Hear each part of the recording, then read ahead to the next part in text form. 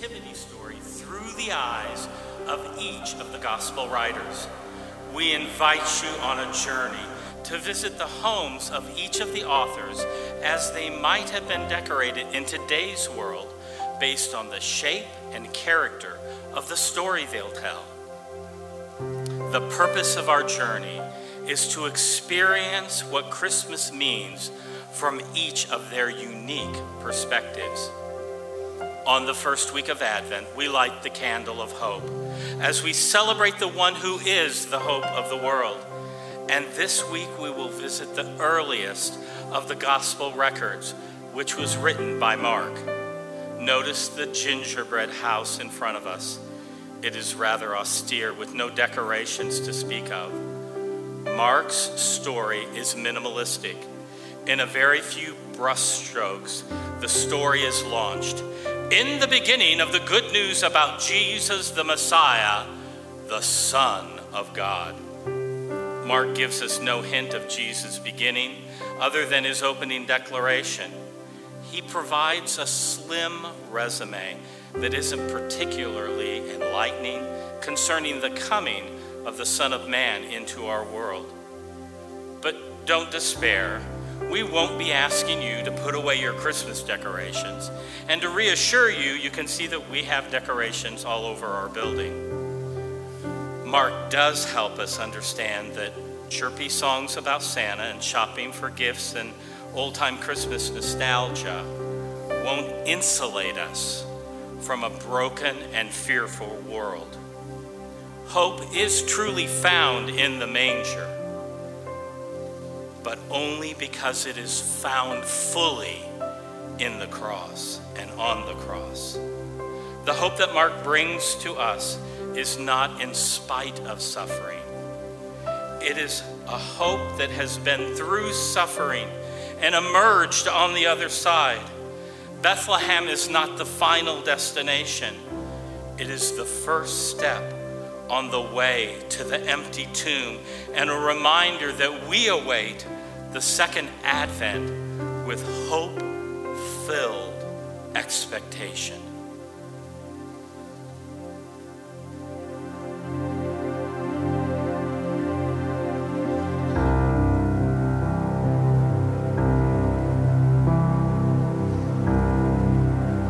Sing this together.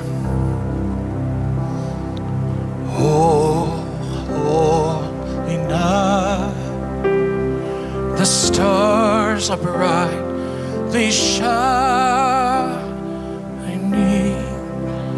It is the night of our dear Savior's birth.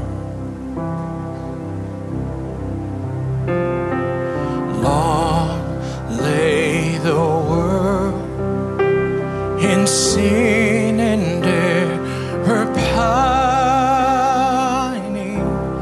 till he appeared and the soul felt its worth. A thrill of hope, the weary world rejoices, for yonder breaks a new and glorious morn. Fall on your knees, oh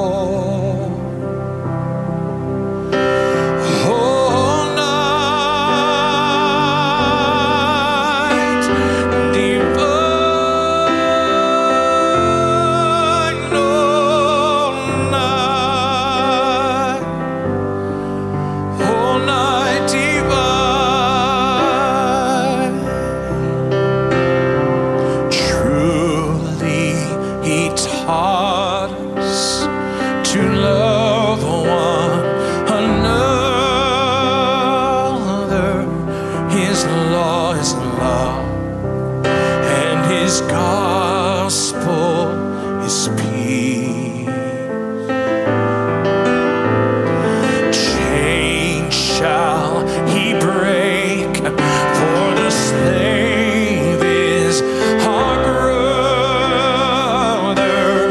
and in his name all oppression shall cease. Sweet hymns of joy in grateful chorus raise we. Let all within us praise his holy name.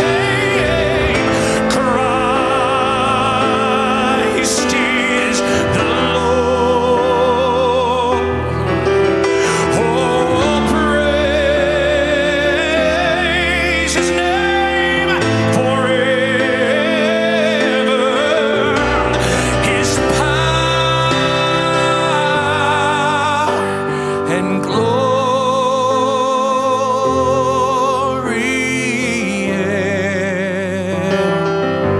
evermore proclaim.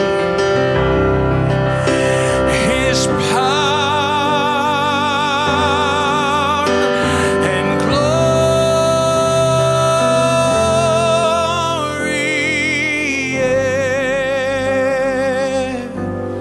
evermore proclaim.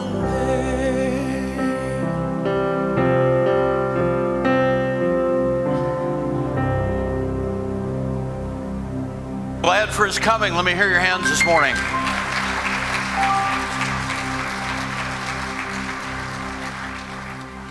Well, this is Advent. How many of you knew that? If you thought this was the first of the year, you're a little off on your calendar. So you may be hoping for a new year, but we're going to celebrate the coming of Jesus into our world while we look forward with expectation to his coming again. And to do that, this year, we're going to visit each of the 4 gospel writers, and we'll have a gingerbread house that will kind of represent their stories. So I want to give an appreciation to Linda Cachette and Justin Wirtz and Kevin Umphris for doing the work on the house. I just looked and sampled the frosting, and but please don't come up and do that right now. We'll cut your little fingers off. So leave the houses alone. But glad for this time of year that we can celebrate Jesus coming to the world. And Christmas traditions are amazing. How many of you have at least one Creditious Christmas? How many of you have at least one Christmas tradition you do every year? You have at least one, okay? How many of you know what a Christmas tradition is? Again, how many of you speak English? We're going to go through that this morning. I can see what's happening right here. Well, I am curious, how many of you have a Christmas tree? At least one. I've seen some that 5 or 6. How many have at least one Christmas tree? Now, I'm going to assume that no one has an upside-down Christmas tree. Do you have an upside-down? Anybody have an upside-down Christmas tree? It's a trend that's been around a lot longer than I realized, but it's kind of come back into vogue. You can actually hang the Christmas tree from your ceiling, the upside-down Christmas tree, and here's an example of what it looks like. Or they make them now upside down that you can put on a stand, and so it's upside down, stuck up in the air. Where did that idea come from? Well, it's been around as early as the 7th century. Folklore from the Middle Ages says that St. Boniface saw a group of pagans that had cut down and set up an oak tree to worship it. So he cut it down and replaced it with a fir tree. Before cutting up the fir tree and hanging it upside down as a way to explain the Holy Trinity. That's what he used the fir tree for. Others suggest that the shape of the upside-down Christmas tree represents the cross of Christ. So I'm not telling you to do that. I'm not suggesting you need to at all. But it was something that dates back to centuries before, and there are some benefits to that. It's virtually cat and dog proof. It saves space. Your favorite and largest ornaments could now be displayed at eye level instead of down at ground level. And for the children in your home, more and bigger presents will fit under the tree. So this year, I want us to think about the upside down Christmas tree in this sense, on this journey through Mark. I don't care if you hang it upside down or right side up, or if you have one at all. That's totally up to you. We also know that the gospel of Jesus Christ is an upside down message. You live by dying. You become greater by becoming smaller. It's an upside down kingdom, and that's a healthy piece. However, if we get the Advent story upside down, we're not telling it right or accurately, we miss something vitally important. We can't afford to get it upside down. Some refer to that as the idolatry of the incarnation. That is addressing a mindset that many nominal Christians have, that Christmas is a season that you put up and then you put away. You decorate and then you undecorate and the season is over. And I hope you understand that that's an upside down way of looking at the Advent season, because it's not something that we put up and put away. Though I do know some of you leave your lights on all year round and they're going to call the homeowners association on you this year. I'm not talking about that. I'm talking about living the lifestyle out every day of our lives. That Jesus coming into this world isn't a holiday, it's a way of life that we celebrate. And so we begin with Mark, because Mark tells us the least about the incarnation story. He speaks in straight lines. He doesn't really have the birth story, but theologically he begins in the same place as all of the gospel writers begin. It's the proclamation that Jesus is God's Son. Luke tells it with angels and prophetic declarations. Matthew tells it with the star leading the Magi to Bethlehem. John tells it in poetry, the Word made flesh.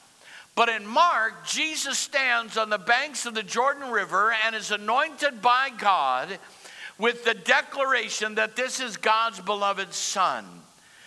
All four Gospels, though, begin in the same place, that Jesus is God incarnate and dwells among us. So Mark isn't taking us on a circular journey, but in a straight line from point to point. Mark is more concerned that you understand the journey to get to Jesus than he is that you understand the journey that got Jesus here. He wants to make sure you get to the main story, the main point. Mark makes a unique contribution to the gospel stories in this sense. He's the first of the gospel writers. Stan Purdom says it this way: there's a wide agreement among Bible scholars that Mark was the first of the four gospels to be written, and that both Matthew and Luke rely heavily on Mark as their primary source of research. In fact, only 24 of Mark's verses are not repeated in some fashion in Matthew or in Luke. John obviously used other sources in writing his treatise. Both Matthew and Luke include additional material and perspectives, but neither one disagrees with the baseline about Jesus that Mark lays down in the book. It's good for us to remember that all four gospel writers share one common goal: to bring the audience to faith in Jesus. That's what this season is about. Can someone help me this morning? That people come to faith in Jesus Christ. To that end, Matthew and Luke start with a baseline testimony about Jesus that Mark provides, declaring the deity of Jesus and the portrait of him as our Savior. Mark strips the story of the story itself so we can see what the story is about. So let's not get it upside down. Let's not get so wrapped up in the trimmings and the decorations and the celebration that we forget that the message of Advent is repent, for the kingdom of God is at hand. It's not about all of the celebrations. It's about an encounter with Jesus. Our hope is the coming of the Son of God who is coming again. Can somebody say amen? Our hope is in the Son of God who came and is coming again. So where does Mark start? Mark starts uniquely with the testimony of John the Baptist as the forerunner of the Messiah. Listen to the first verse. The beginning of the good news about Jesus the Messiah. That's where Mark begins. It's the beginning of the good news about Jesus the Messiah. There's so much truth packed into that one sentence that we could chew on that for a long time. It's the beginning of the message of the good news. It's the essence of the entire story. The Greek word good news there is often translated gospel. The gospel is good news. How many of you believe that? The gospel is good news to this world that is struggling and dying, and with variants of COVID appearing every day, and more of us are going to die. I read an article this morning, what you need to know about is it the Omicron virus now? The Omicron, what do you need to know? And I read the article, and it really led me to this position. We really need to know that we don't know anything yet. This world is still in turmoil, still in trouble, still afraid. But you know what gives me hope? I think I've seen more Christmas lights up this year than in many years gone by.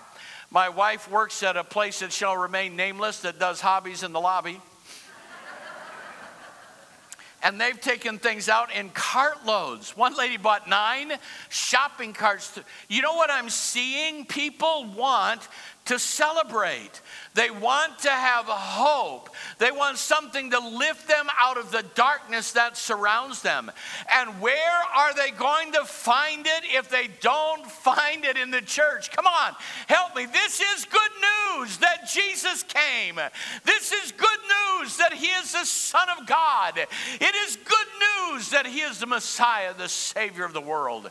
And we can shout that at Christmas time as well as at Easter.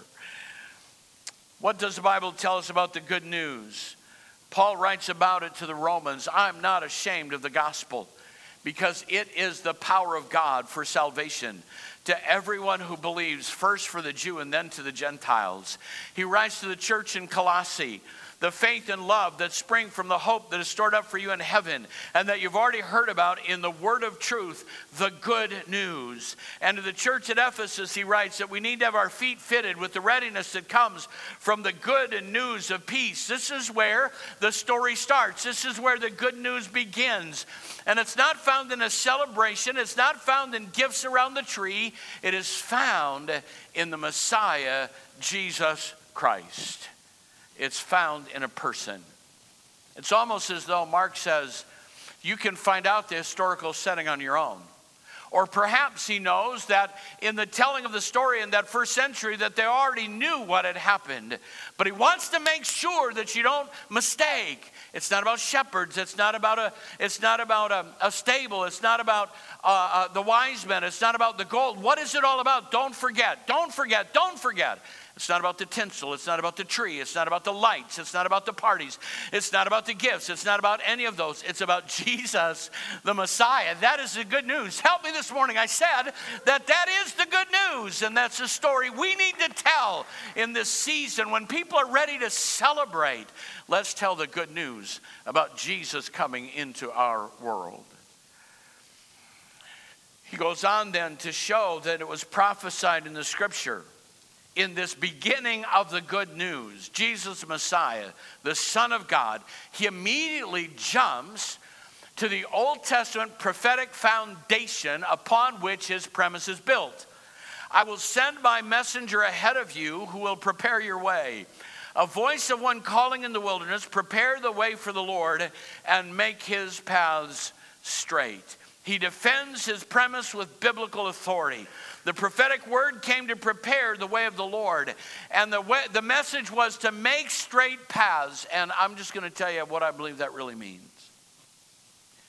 I don't believe that Jesus is asking us to make a straight, clear path so that he doesn't stumble.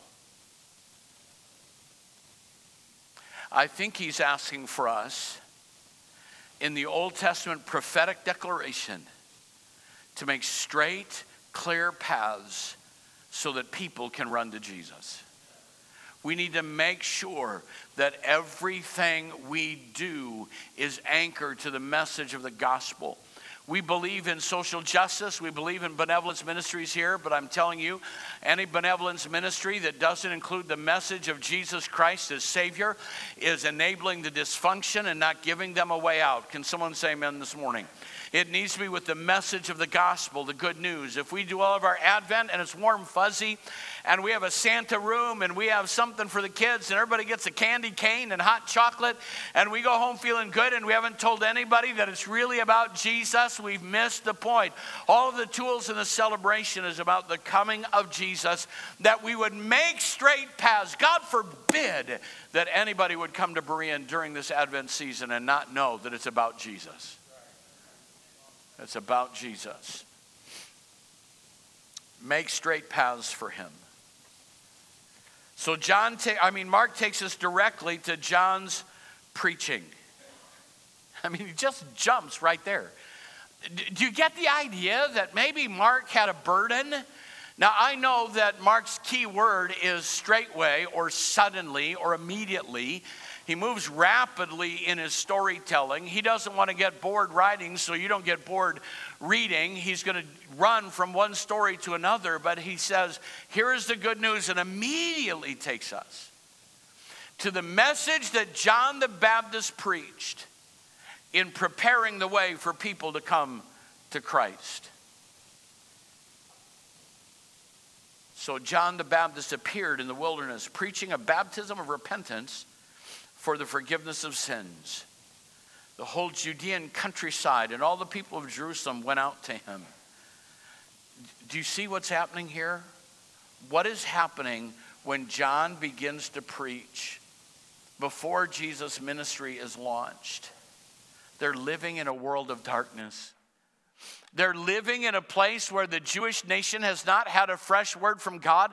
That prophetic voice had been stilled. The voice of the prophet was absent for a period of 400 years. That upon which their religious traditions and faith rested was gone from them. And living in that darkness, when there was a fresh voice in the wilderness, they flocked to John. They wanted to hear what this new message is about. And I'm telling you today, I believe that there's a spiritual hunger, a tide that's rising around us. And we must not miss this opportunity. Repent. Repent. Confessing their sins, they were baptized by him in the Jordan River. John's clothing were made of camel's hair. I'm not recommending that. A leather belt around his waist, 8 locusts and wild honey. And this was his message. After me comes one more powerful than I, the straps of whose sandals I'm not worthy to stoop down and untie. I baptize you with water, but he will baptize you with the Holy Spirit. I am not worthy. There's one coming. You're repenting. You're getting the way ready. There's one coming who's mightier than I. I'm not worthy to even unlatch his sandal, and he will baptize you in supernatural power. Get ready. Jesus is coming. And to the world that's sitting in darkness today, I say he has already come, but he's coming again. And if you're going to be ready for when he comes again, you need to be ready for when he came and surrender your life to Jesus. What is the message of Mark in this Advent story? Repent.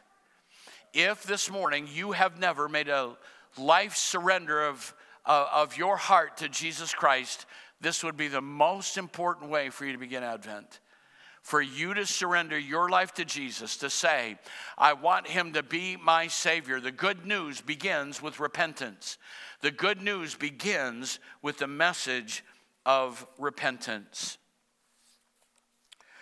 Now, it's really interesting to me that right after the testimony of John the Baptist, that Mark takes us in this opening chapter to the testing of Jesus in the wilderness. Jesus was baptized by John not because he needed to repent of his sins, but it was in effect a transferring of the message. John is saying in that moment that this is the Lamb of God. This is the one that I proclaimed. And the mantle is transferring from the forerunner to the main message. Mark jumps to the ministry of Jesus to broken people. Here he is, after being baptized by John, that he's affirmed by the Father. If this doesn't make you dance, you need to buy some new dancing shoes. I love the other stories, and we will get to them and celebrate them. I love the reaction of the shepherds when they saw the angelic host. I love the reaction of the wise men as they knelt before the Christ child. I love all of the things that happen in the story. But John's baptism leads us to the most important declaration of all. In Mark's gospel, we are not hearing the testimony of shepherds. We're not hearing the testimony of wise men. We're not hearing the testimony of the crowds that had gathered in Jerusalem. We're not hearing the story of Herod. We're hearing one story. Who is this Messiah? Who is this new teacher? When John baptizes him in the water, not affirmed by angels, shepherds, or wise men, but by God himself. When Jesus came up out of the water, he saw heaven being torn open and the Spirit descending on him like a dove, and a voice from heaven, "You are my Son, whom I love. With you I am well pleased." What greater declaration can you have anywhere in history than God the Father rising from his throne, rolling the scrolls of the heavenlies aside, and declaring for all the world to hear, "This is the good news. This is the incarnation. This is my Son, in whom I'm well pleased." That's the message that we need to hear. Isaiah prophesied it this way: "For to us a child is born, to us a son is given." Do you know how powerful that prophetic phrase is? It speaks of his humanity and his deity. A child was born to us, but he was the eternal Son of God, and that Son was given to us. In that moment, unto us a child was born, to us a son is given, and the government will be on his shoulders, and he will be called Wonderful, Counselor, Mighty God, Everlasting Father, Prince of Peace. This beginning of the good news is a declaration from God the Father that this is my Son. Make no mistake, it's not misunderstood. It's not been misreported. God didn't leave that to the hands of others. He declared it himself at the baptism of John. And then he tells us right away, we haven't even gotten halfway through the chapter, that the Spirit sent him out into the wilderness. This child that is now a man, baptized by John, goes out to face the devil, tested and tempted by the devil. We see his earthly preparation for ministry, tested in all points like as we are, yet without sin. We saw in the other stories, we'll see the helplessness of the child. Here we see the pains and weaknesses of human flesh as he battles the devil in the same kind of environment that Adam failed. More than a cuddly baby, who are we seeing? A grown warrior for mankind. John's baptism led us into the testing of Jesus in the wilderness. And Mark wants us to know that this good news is about the Savior of the world. The testimony of John the Baptist took us to the testing of Jesus in the wilderness. Now, Jesus begins to tell us what his ministry is about. The time has come, and the kingdom has come near. Let's look at verse 14. After John was put in prison, Jesus went into Galilee proclaiming the good news of God. The time has come. The kingdom of God has come near. Repent and believe the good news. That's where this story goes. It doesn't end It doesn't end with the incarnation story. It brings us to the place that Jesus proclaims to the whole world, the time has come, the kingdom is near, repent and believe. That's the message that we need to tell. You see, in Luke chapter 1, verse 19, it says it this way. The angel answered, I'm Gabriel. I stand in the presence of God, and I've been sent to speak to you and tell you this good news. In Luke chapter 2, verse 10. But the angel said to them, do not be afraid. I bring you good news that will be of great joy for all people. Again, we come back to Jesus is the good news. He's proclaiming the gospel, and the time has come. Paul said when the fullness of time had come, God sent forth his son, born of a virgin, made under the law.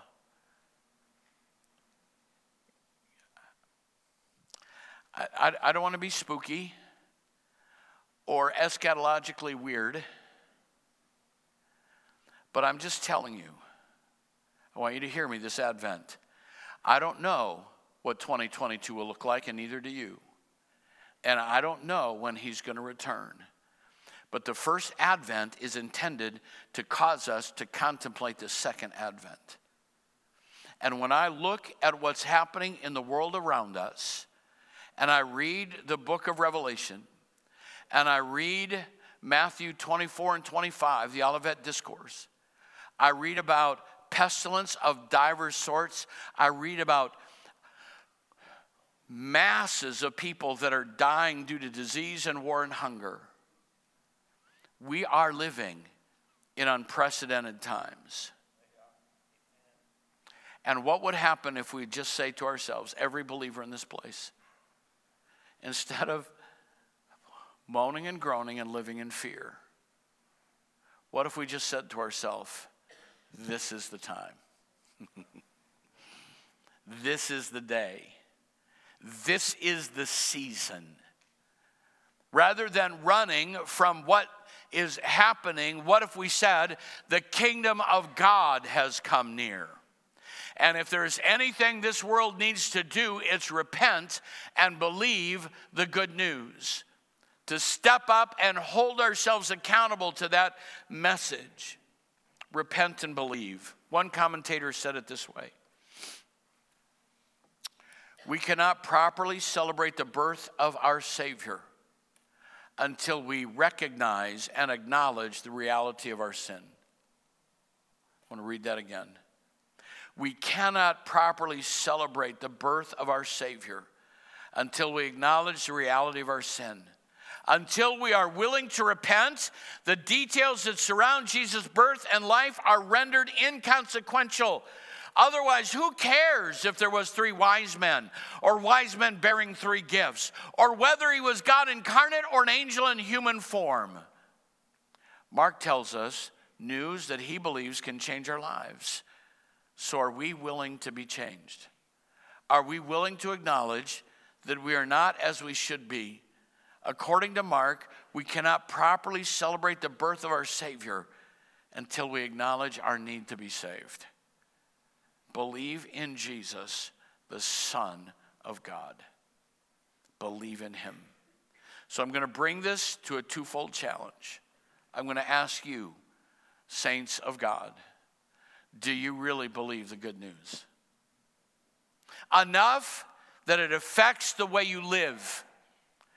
Enough that you're willing to change those areas that need to be changed, because we're to make the path straight. The message of Mark is for us to have our hearts ready and to truly believe the good news. And I'm so afraid that there are Assemblies of God churches all over the nation that are celebrating the story that have never made it incarnational in their own lives. It's more than a religious experience, that we are repenting and believing the good news that he is changing us. And second, if you don't know him, there is no meaning. Elf on a shelf isn't going to get you to heaven, nor will mensch on a bench. That's the Jewish tradition. That's another story. I'm just saying to you, what a way to start Advent, by saying, I'm surrendering my life to Jesus Christ. As Pastor Nathan comes, I'd like every head bowed, every eye closed, with no one looking around. Please, no one looking around. I've prayed for this morning. I've prayed that God would have full freedom to perform his will today. And if you are not a Christ follower, if you have not invited Jesus into your life, today is the day for that to happen. With no one looking around. I'm not going to embarrass you. I'm not going to call you forward. I just want to give you an opportunity to raise your hand and say, I need Jesus in my life as my personal Lord and Savior. I, this morning on this first Sunday of Advent, want to surrender my life to Christ. Yes, thank you. Thank you. I see two. Hold up your hands. Yes, thank you. Thank you. Anyone else this morning? Hold up your hand. Yes, thank you. Thank you. Thank you. Yes, thank you. The Spirit of God is moving in this room. You need to begin Advent by a real surrender of your life to Jesus. Anyone else quickly this morning? God's moving on your heart. Yes, thank you. Anyone else this morning? Because this is what Advent is about. I'm going to ask everyone in the house to repeat this prayer after me. There's no magic in the prayer.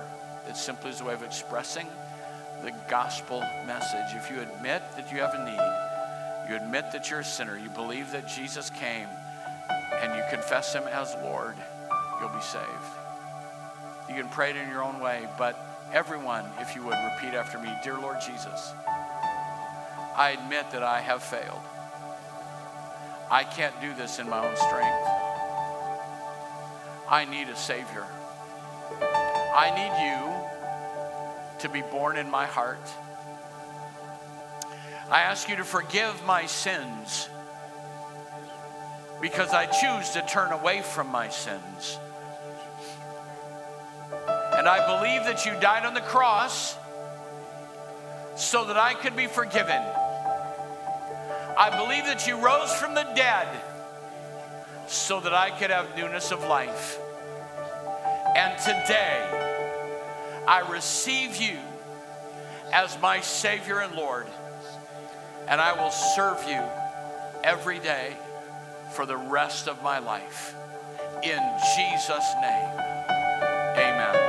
Amen, amen, amen. There's rejoicing in heaven. There ought to be rejoicing here on earth. Praying that prayer isn't magic. It's a step toward a fully developed disciple following after Jesus. And if you made that commitment, prayed that prayer, I'm going to ask you to do one thing. I'm going to ask you to text the word GROW to 77411. Text the word GROW to, it's not that one, it's the GROW one. Not the groups one. I need the other slide. Text the word GROW to 77411. GROW to 77411. And that will allow us to interact with you, with what Jesus is doing in your life, and to reconnect with you in a way that we can walk alongside you in a journey. It's not a destination, it's a journey. The second part of the question then is for all of us. How many of you are willing to say, I hear Mark's message, and when he puts his finger on my heart, I will repent and make the path straight? How many of you will agree with that? Let's stand together. Pastor Nathan's going to lead us in worship, and let's worship the Lord together for a few moments.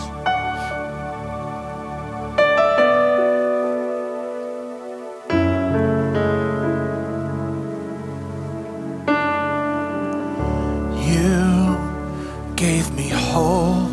You made me whole at the cross.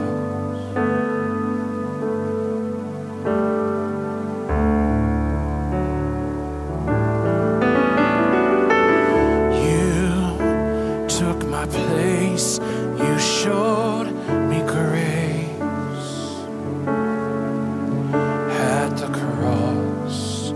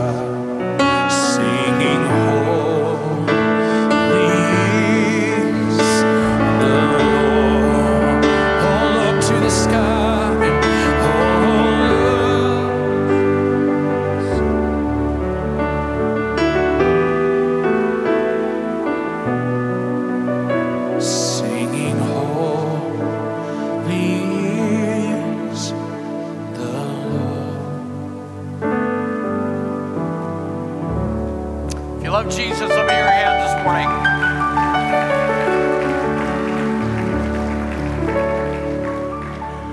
The time has come. The kingdom is near. Repent and believe the good news. That's the Advent story. That's the story Mark wants us to get. And as we journey through all of the celebration that I'm all for, I'm a Christmas celebration guy. In fact, Christmas trees are pretty special to me because I was at my girlfriend's house that is now my wife, that we were sitting alone in the living room by the Christmas tree, and she said, "What do you want for Christmas?" And I said, "I want to spend the rest of my life with you." And then I thought, what just came out of my mouth? What did I just say? Wow, where did that come? Must have been God, right? It must have been God. I'm not against any of that. But I'm saying to you, let's not forget in the celebration that the celebration is about the time has come. The kingdom is near. Repent and believe the good news. That's the incarnation story from Mark. Amen, amen. Thank you so much for being here this morning. Thank you for your faithful giving.